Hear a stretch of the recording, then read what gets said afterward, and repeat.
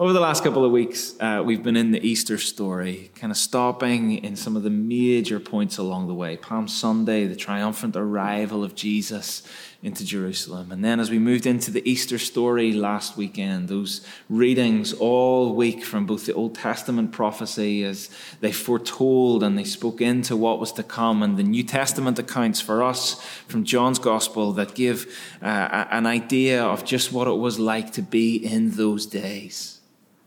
And then we got to Good Friday, and Jesus is crucified. It is finished. And the Holy Saturday, the silence as the body is buried in the grave, and for all of the world, it looked like death had won. And then we jump to Easter Sunday, and now we're at the resurrection, the incredible hope of the risen Jesus. And the Easter narratives go on for a couple of weeks. It's not just a one-time thing. They go on for a number of weeks. And so this week, we're reading from John chapter 20, verses 19 to 31. If you have a Bible on you there, why don't you grab it now? If not, I'm just going to read it to you from the NIV. This is John 20, verses 19 to 31. On the evening of that first day of the week, when the disciples were together with the doors locked for fear of the Jewish leaders, Jesus came and stood among them and said, "Peace be with you." After he said this, he showed him his hands and his side. The disciples were overjoyed when they saw the Lord. Again, Jesus said, "Peace be with you. As the Father has sent me, I am sending you." And with that, he breathed on them and said, "Receive the Holy Spirit.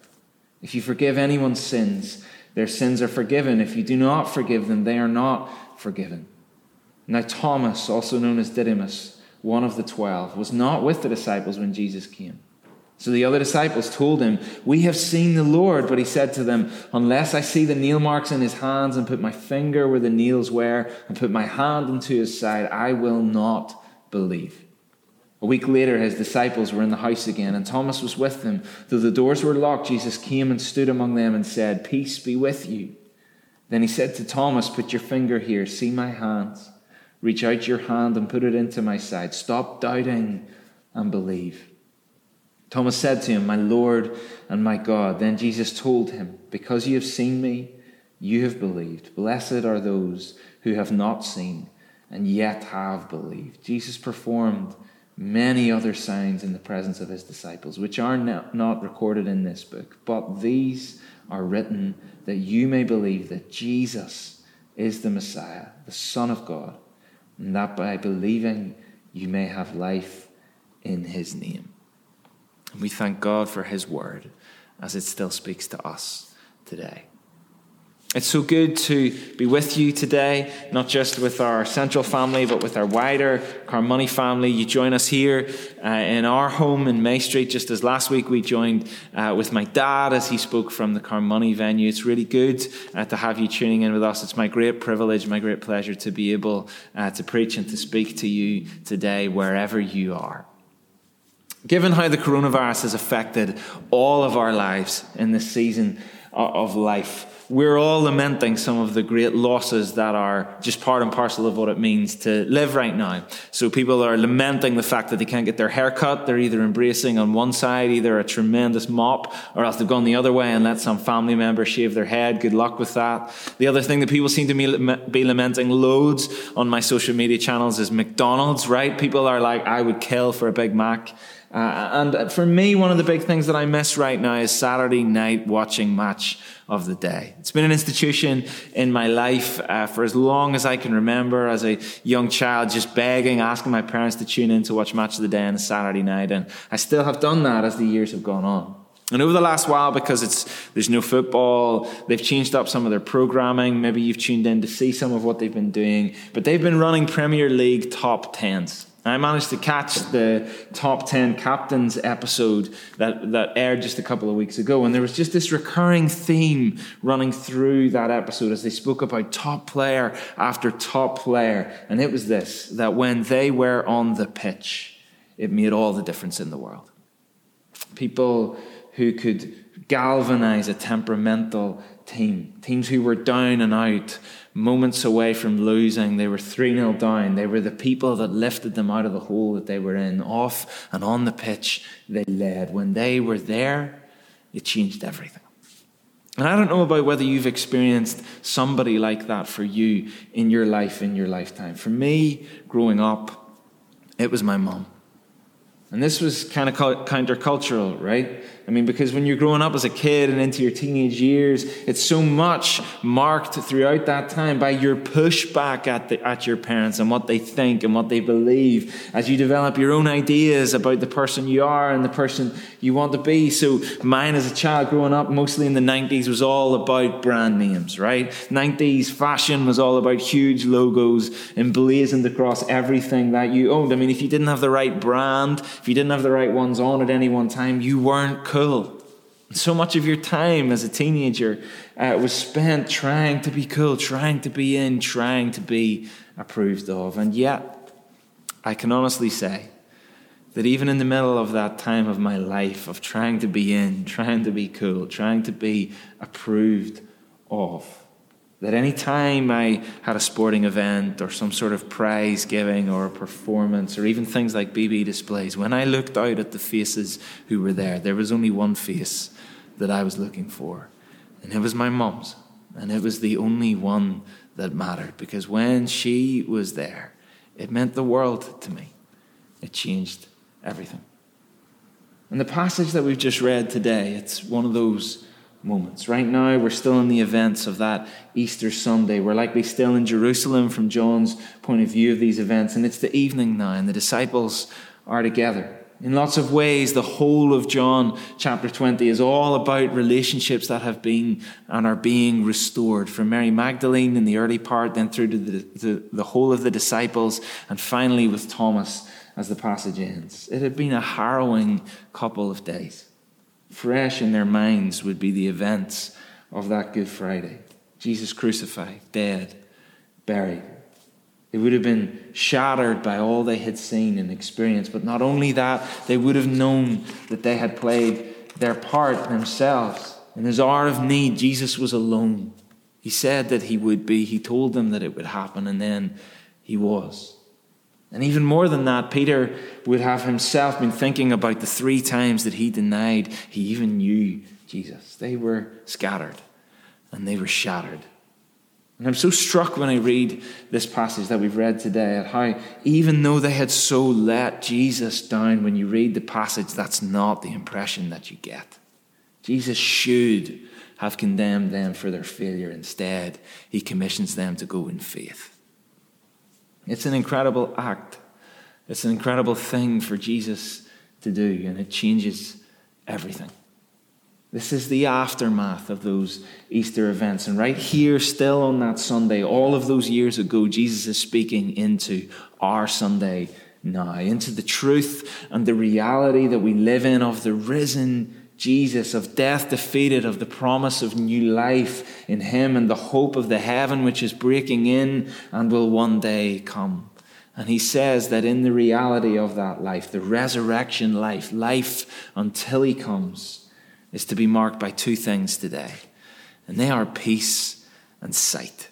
The first thing he says is that life is to be marked by peace.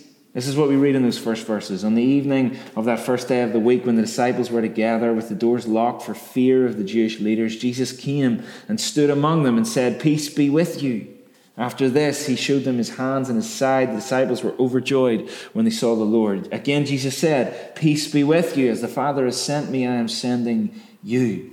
And with that, he breathed on them and said, "Receive the Holy Spirit. If you forgive anyone's sins, their sins are forgiven. If you do not forgive them, they are not forgiven." As many of you will know, I'm a dad. I'm a dad to a little girl called Elle. And one of the great privileges of my life over the last number of years has been that because my work is a little bit more flexible than a lot of people's work allows them to be, I've been able to take my day off on a Thursday and spend it with Elle. And so every Thursday we would try to get out and about and do things that I knew she enjoyed. So I would every week take her to Established for coffee, right? #1 dad, right? Really, it's not about the coffee, okay? I know you're sat there thinking, now what? All these other dads are taking their kids to parks and to fun things, and Dave's taking them to Established, right? But really, it wasn't about the coffee shop. It was about the bus journey in. Elle loves to ride the bus. And there was this moment one day when Elle was really very small. I couldn't tell you how old she was, but she was still in the pram. And Elle has always been really good with language, okay? If you've ever met our daughter, you'll know that she's a little bit like Motormouth right now. But back then, her language wasn't as good as it is now. And so we're on the bus one day and we're coming down into Belfast. The bus is turning on the Royal Avenue. It drives up and eventually it begins to slow down as it's going to pull in at the bus stop. So I take the brake off the pram. I wheel the pram to the front, to the line where the bus driver is, and just as the doors open, I hear this tiny little person's voice squeak out of the pram saying, "Thanks, mate." And I wheel the pram off the bus, absolutely mortified, but both finding it absolutely hilarious at the same time. "Thanks, mate." And the thing is that she'd picked up common language. We'd ridden that same bus journey so many times. I'd obviously said that so many times and just never realized that that was how I got off the bus every time I got off the bus. But Elle had. And she was just speaking out common language. And these short verses that we've just read, they're marked by common language. A bit of common language, a common greeting. Peace be with you. And this phrase, Shalom Aleichem, okay, it would have been along the lines of bless you, or as one commentator puts it, may God give you every good thing. It was common language. It was something that was in everyday vocabulary. And particularly for the disciples, it would have taken them back to another time, probably a happier time, almost certainly a better time, when they were with Jesus and he was teaching them. He had said to them in John 14:27, "Peace I leave with you, my peace I give to you. I do not give to you as the world gives. Do not let your hearts be troubled, and do not be afraid." It would have taken them back there.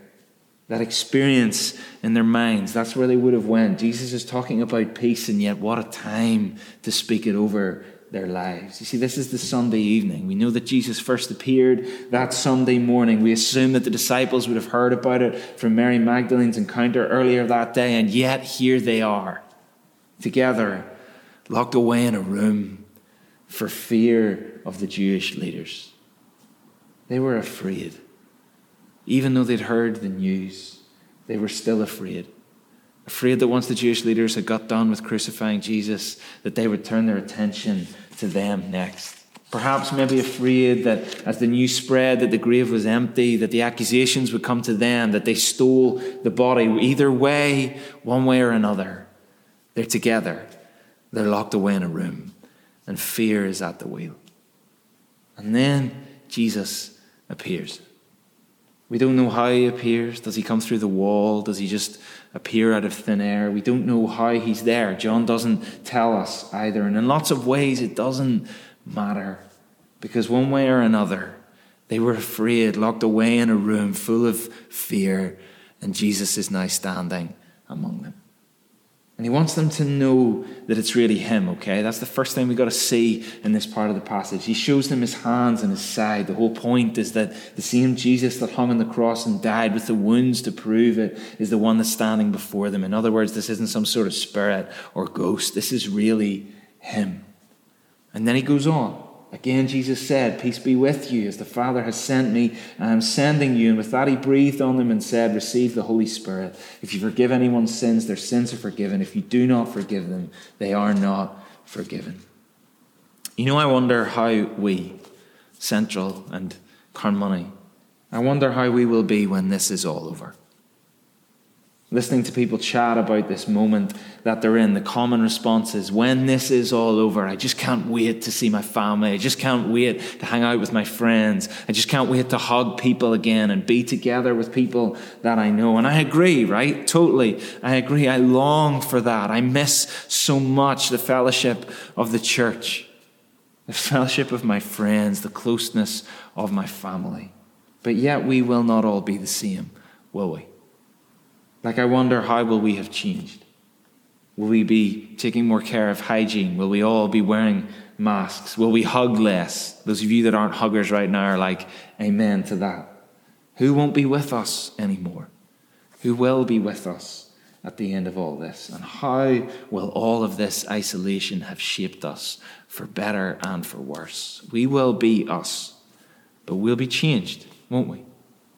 And right now for the disciples, all of the fellowship of old is restored. It's like old times all over again. If the disciples are anything like us, they'll want to stay like this, right? They'll want to try and bottle the moment that they're in. Just stay here. You're back, Jesus, and we're together. And all of the pain that we've known over this weekend, all of the terror that we felt, all of the pain that was in our hearts watching you die on the cross, right? You're back and it's okay. We're here. Can we just stay here together? And yet Jesus changes everything. And he does it with breath. And this word breath that we hear in John's account, right, it's reminiscent of those words right at the start of Genesis in chapter 2, verse 7, whenever it said this, "Then the Lord God formed a man from the dust of the ground and breathed into his nostrils the breath of life, and the man became a living being." God's breath equals animation. God's breath means life. When God breathes, dead things come to life.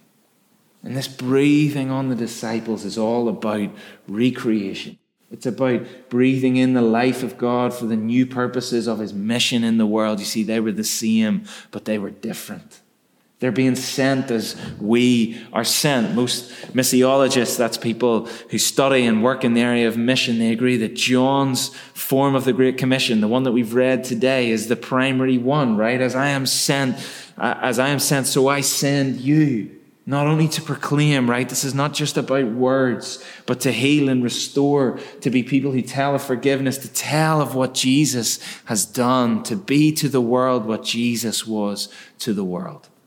Donald Carson wrote, Jesus deliberately makes his mission the model of ours.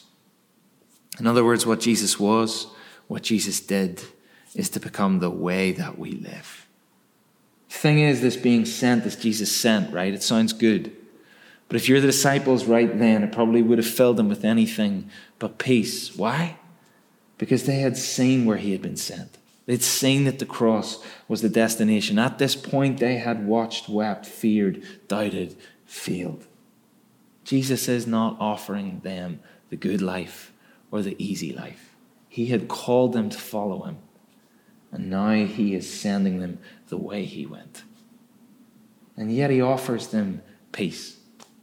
This phrase happens 3 times in this short passage. When something crops up in a passage once, it may be something that needs your attention. When it crops up 3 times in a short passage, normally it's because the gospel writer wants you to know something about it.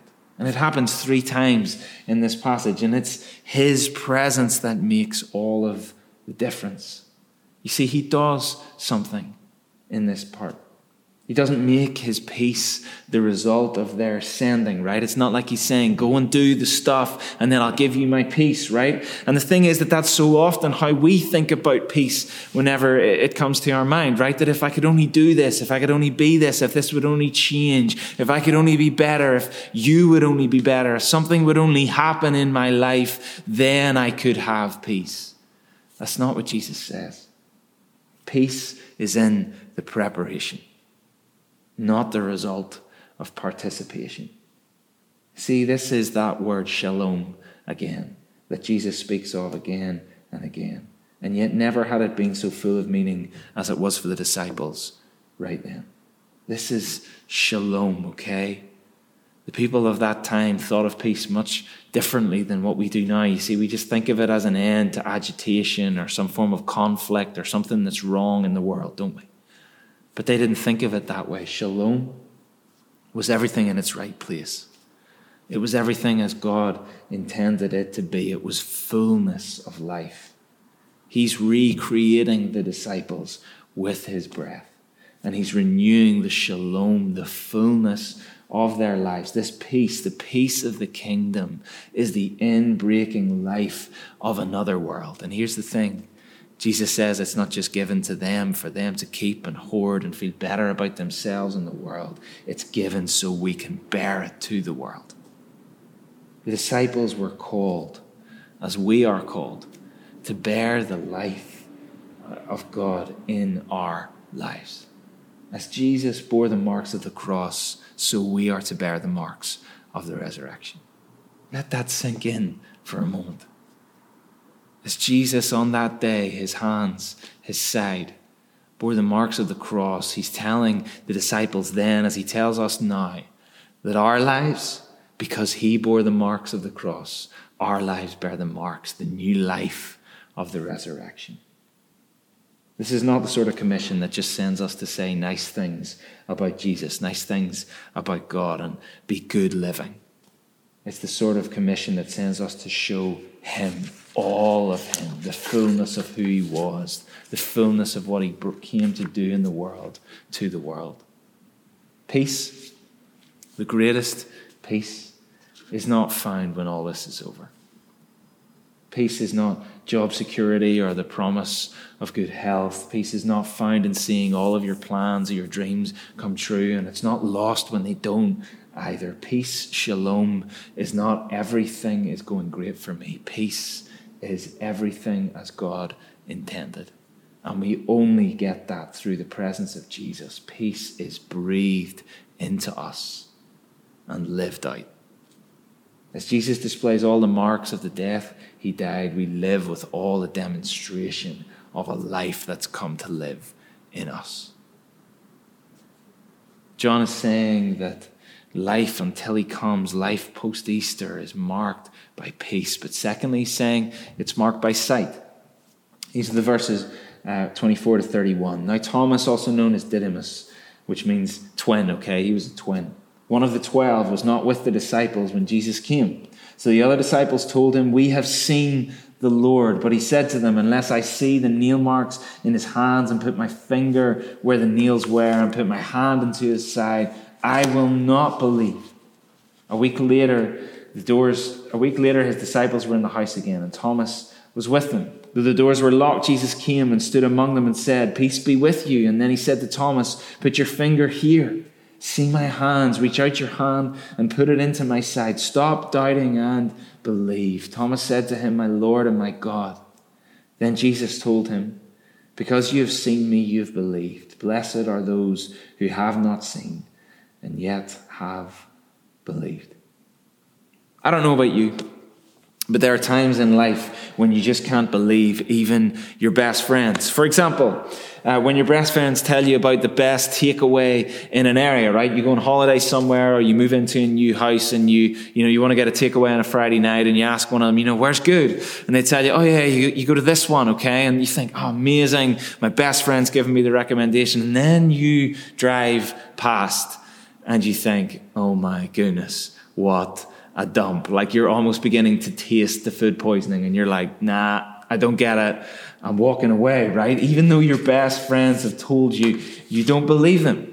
And as we read this portion of the passage that we're in today, we are now zoomed in on Thomas, right? A week has passed since the disciples saw Jesus, and Thomas has been in that worst position that it's possible to be in, right? Listening to all of your friends go on and on about some experience that they've just had. They had seen the risen Jesus. He hadn't. And he just can't believe him. Two things strike me about this part of the passage. One, that the resurrection is that unbelievable, is that scandalous. Think about it for a second. Think about all Thomas had known and seen along with his brothers of what Jesus had done in his life. He had seen Lazarus raised from the dead, right?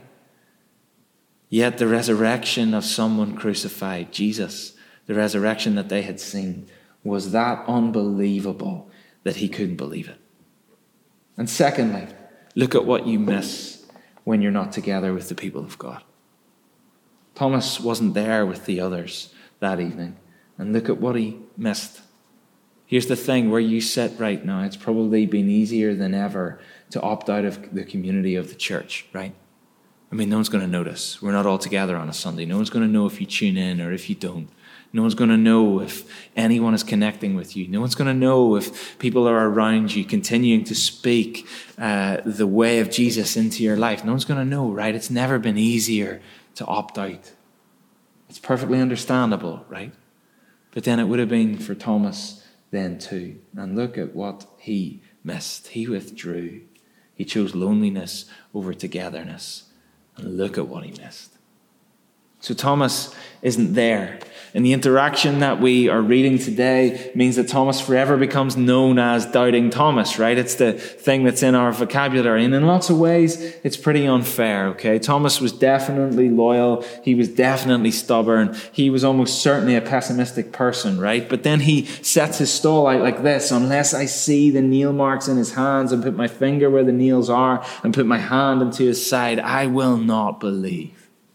He's setting out his criteria for belief, and all of us know that that nearly always doesn't end well. But at least there's one thing to admire of Thomas in this moment, and it is that he is unswervingly honest, isn't he? No matter how much pressure, no matter how much they talk about it, no matter what his friends have seen, he refuses to believe unless he sees it for himself. He is brutally honest, even about his doubt. In truth, I think, when I read this part of the passage, I think what he really wants is to believe. Why do I think that?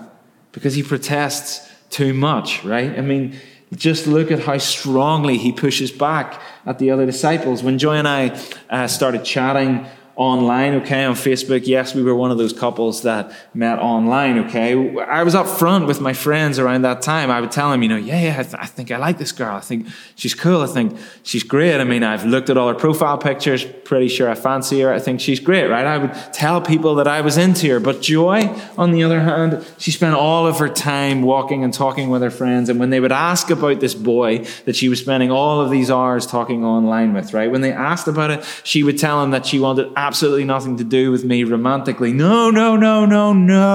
I do not see him that way. And the thing is, all of them saw straight through it. I've got her, right?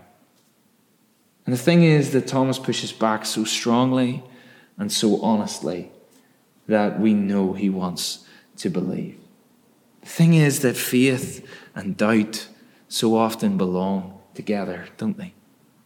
So often faith is the other side of doubt, the twin of doubt, if you will. Where there is doubt, there can be faith. Where there is faith, there is almost certainly also doubt. Tennyson, the British poet from the 19th century, he said this: "There lives more faith in honest doubt, believe me, than in half the creeds." Just because somebody doubts, even just because they're very honest and open about those doubts, outspoken almost, does not mean that there is not faith rising up underneath the surface. And then Jesus appears again. And it's the same greeting of peace as it was before, the same miraculous way that he comes to be in the room. But this time he's in the room and he's speaking directly to Thomas. Thomas probably felt anything but peaceful. He's been speaking strongly, right? And you know that thing when you've been talking about someone or something and then all of a sudden they're in the room in front of you, right? It's cringy. He probably feels that way. And Jesus is here. And now he shows him everything he asked for. And even though Thomas said he would need to see and put his fingers in the holes in his hands and touch his side, seeing was enough for Thomas. We'll never know if he reached his hand out to touch. We just know that seeing was enough. And this is what he says. Thomas said to him, "My Lord and my God." Here's the thing. This is a big deal. Right in this moment, Thomas is seeing, right? And as he sees, he addresses Jesus as God. And this was not the done thing, okay? And that time to address any other human being as a God was to blaspheme, okay? And not only that, it's not just you are a Lord and God, it's you're my Lord and my God. The personal doubts have turned to personal faith. And Thomas, the one that generally we only talk about as doubting Thomas, becomes the first person in the book of John to call Jesus God. No one else addresses Jesus like this until now. The doubter becomes the faithful. This was a leap of faith, and it was an act of adoring worship. This is the last eyewitness faith statement in the Gospels, and it belongs to Thomas. We got it all wrong. The whole book of John, in lots of ways, comes full circle with what Thomas has to say. You'll remember that right at the start of John, in that reading that we read every year, the last reading in Lessons and Carols that says, "In the beginning was the Word, and the Word was with God, and the Word was God. And now, as the book closes, Thomas tells us it's true. Jesus is God. He's everything he said he was. He's everything he claims to be. He's God. And how did he do it? Well, for Thomas, it was an act of sight. Because now he's not just seeing Jesus, he's not just seeing the wounds, the holes in the hands and in his side, right? He's seeing beyond the wounds. He's seeing the reality of who Jesus really is. Verse 29 tells us this. Then Jesus told him, because you have seen me, you have believed. Blessed are those who have not seen and yet have believed. Here's the thing Jesus is thinking of us. Jesus is speaking to every believer down through the years of church history who has not seen. For us in our fears and in our doubts, some of which you may be sitting in today, we can't see him the way Thomas did. We can't reach out a hand to the holes in his hands and the piercing in his side. And even if we did, would it change anything? Think about it. I mean, look at Judas Iscariot. He saw plenty of Jesus. He was with him lots, and still he lost his way. Resurrection life until he comes means seeing with true sight. If peace calls out a life lived pursuing our lives in this world as God intended it, then we'll need to see our lives and this world as God sees it, because that is what faith is. Peter, who was another eyewitness on that day with Thomas, writes in the same vein in 1 Peter 1. And this is what he writes. Praise be to God the Father, to God and Father of our Lord Jesus Christ. In his great mercy, he has given us new birth into a living hope through the resurrection of Jesus Christ from the dead, and into an inheritance that can never perish, spoil, or fade. That's the Easter message, right? That part of the passage is the Easter message. This is where we are right now, with everything to live for. Hope and new life have taken hold of us. See, here's the thing. The Easter's message of resurrection is not something that we just celebrate once a year. It's a reality that we live in. We have everything to live for. This inheritance is kept in heaven for you, who through faith are shielded by God's power until the coming of the salvation that is ready to be revealed in the last time. You see, this is the shalom of the kingdom, the peace that we've been talking about, a future which starts now. Everything as God intended, and one day we'll be made whole as the world is made new. Peter goes on, in all of this you greatly rejoice, though now for a little while you may have had to suffer grief in all kinds of trials. These have come so that the proven genuineness of your faith, of greater worth than gold, which perishes even though refined by fire, may result in praise and glory and honor when Jesus Christ is revealed. So now we are weathered. Faith with the corners knocked off, doubts, disappointments, fears, faith tested is refined when all that's left is gold. And though you have not seen him, you love him. And even though you do not see him now, you believe in him and are filled with an inexpressible and a glorious joy, for you are receiving the end result of your faith, the salvation of your souls. You see, this is sight. This is seeing. Eyes that see Jesus for who he truly is. And for Thomas, it changed everything. See, Thomas that day did not just see the holes in his hands. Thomas saw Jesus for who he really is. That's why he calls him my Lord and my God. This was personal. And for us, it's the same. Sandy Miller, who's a bishop and who was the vicar at Holy Trinity Brompton before Nicky Gumbel, and is still one of the legends, one of the heroes of the faith, even in his older age. I wrote a little book called All I Want Is You, and this is what he writes about faith.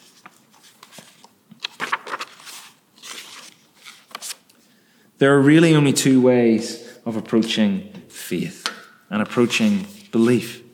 We can wait until we understand in order to believe, or we can decide to believe in order that we can begin to understand. These two are not necessarily irreconcilable, but they are not easy to do together.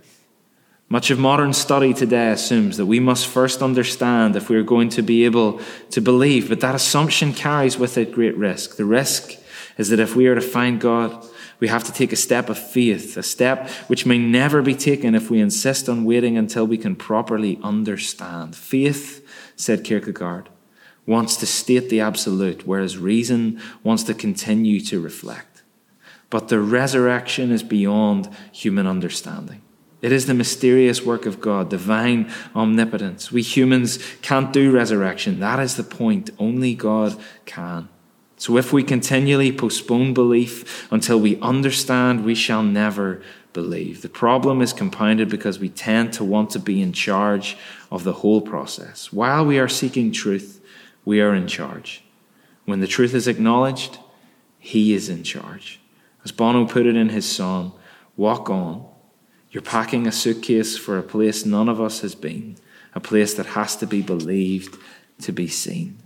So the best way to faith is to take a deep breath and to dare to believe. That is seeing.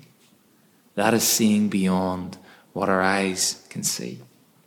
We see beyond what is before us, beyond what steals our attention, beyond the proof that we think we need, beyond the doubts that we think have taken a hold of us. And there we see Him and we see ourselves the way we truly are. Just as I finish today, and just as I wrap this up, we've been speaking today about how resurrection life means peace and means sight. But the incredible reality of this passage that we've read today is the fact that still Jesus comes to the disciples, and still He comes to us. A bit earlier on in John, Jesus had promised the disciples in John chapter 14, He promised them this: "I will not leave you desolate. I will come to you." And to the destruction of that Easter weekend, Jesus was true to His word. As they locked themselves away in fear, as they locked themselves away trying to keep the rest of the world out, having had the most shattering experience of their lives, they locked themselves there. Still, Jesus came to them. And I wonder today, wherever you are, maybe in the desolate place, maybe in the doubting place, maybe you're in the place where you're coming to see dead places, dead space in your life, the parts of your faith that were maybe once alive, now dead. I wonder if Jesus is coming to you today. I wonder if over the last number of weeks, or just where you are right now, you have become aware that Jesus is in the room, that He's here now, that He's talking to you. Maybe you've become aware as you've been walking. Maybe you've become aware through communion last week. Maybe you've become aware just through this today, an online church. Maybe it's been songs that you've been listening to. Maybe it's been family time, but at some stage you've turned around and you've realized that Jesus is there. I want to tell you today that He still comes to you. I want to tell you today that Jesus can go where nobody else can go. I want to tell you today that Jesus' resurrection means that He can do what no one else can do, that He can get access to parts of you and parts of your life that you feel are locked down and closed off. I want to say that His breath still brings dead places to life, that His peace is still the sign of new life breaking into yours. I want to say that His sending still to bear that life that He gives you to the world. That's still what He calls you to do, even now. He still comes to you.